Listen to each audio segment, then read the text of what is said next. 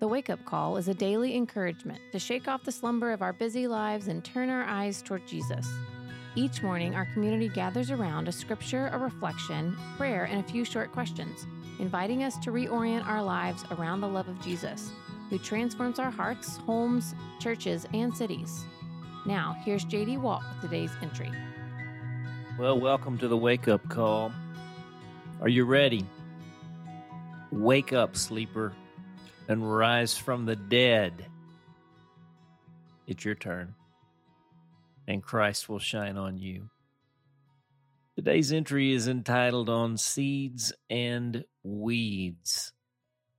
Our text is Psalm 1, 1 and 2. Now hear the word of the Lord. Blessed is the one who does not walk in step with the wicked, or stand in the way that sinners take, or sit in the company of mockers, but whose delight is in the law of the Lord, and who meditates on his law day and night. That's the word of the Lord. Now consider this. Okay, pop quiz. I want you to get out a sheet of paper and answer the following questions. If you sow tomatoes, you will reap. Yes, tomatoes. Question 2, if you sow lettuce, you will reap. Yes, lettuce. Question 3, if you sow squash, you will reap. Yes, squash. Now, question 4, if you sow nothing, you will reap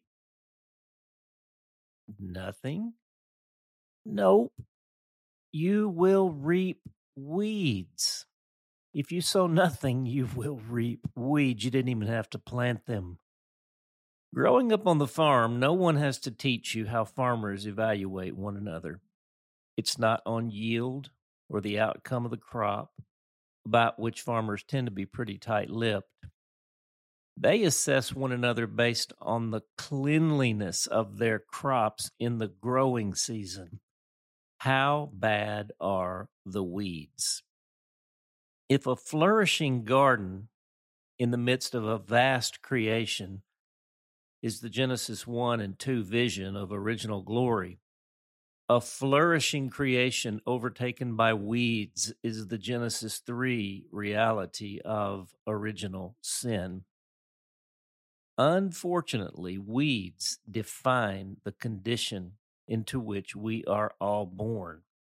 Psalm 1, a summary and microcosm of the whole Psalter, opens with the vision of original glory amid the reality story of weeds.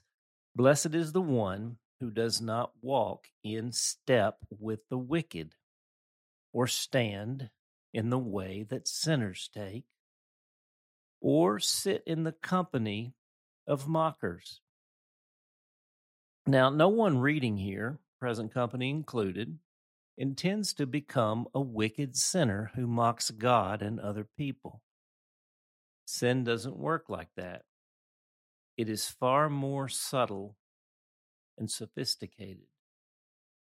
Notice first how the psalm begins with the word blessed and moves to what blessed is not before moving to what blessed does and consequently becomes. Notice the comprehensive scope of verse 1.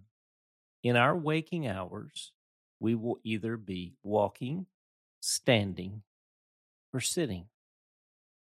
There really are no other options.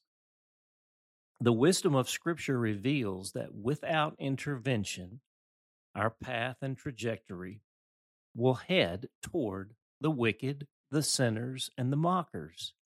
In other words, we will be overtaken by weeds. Unfortunately, left to ourselves, this is the inevitable outcome. Fortunately, we are not left to ourselves. Look at verse 2. But whose delight is in the law of the Lord. and who meditates on his law day and night. The way to flourishing is not by trying to manage the weeds of sin, but rather to focus on the flourishing of the farm of the Word of God. There is only one way to avoid the pace of the wicked and the path of the sinner and the company of mockers. It is to cultivate another focus entirely.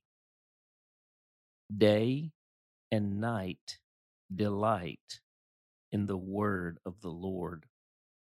James 1:21 from the Message says, "In simple humility, let our gardener, God, landscape you with the word, making a salvation garden of your life."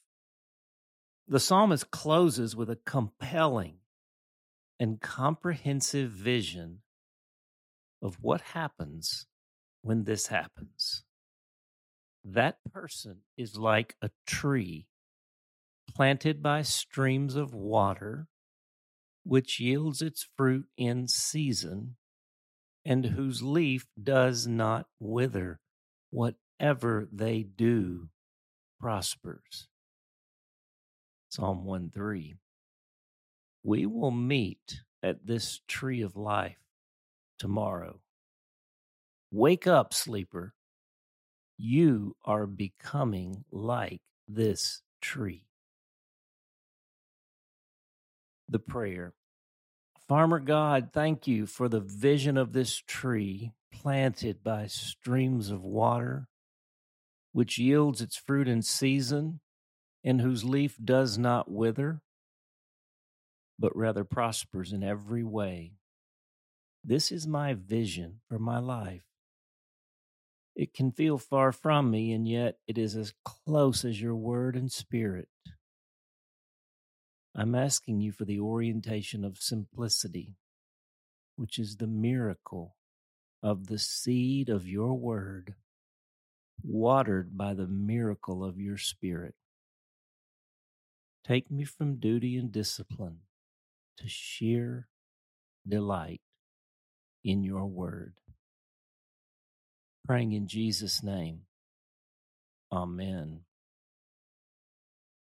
The question: do you find yourself in a place of duty and discipline with respect to the Word of God and your engagement? What would it mean to enter a place of delighting in this Word? Would you ask Jesus to lead you there? For The Awakening, I'm J.D. Walt. We hope that today's entry challenged and encouraged you. And thanks for listening to The Wake Up Call, powered by Seedbed. Be sure to share this with a friend, leave us a rating, and subscribe wherever you prefer to listen to podcasts. Find out more and join the movement by visiting our website at seedbed.com/wakeupcall.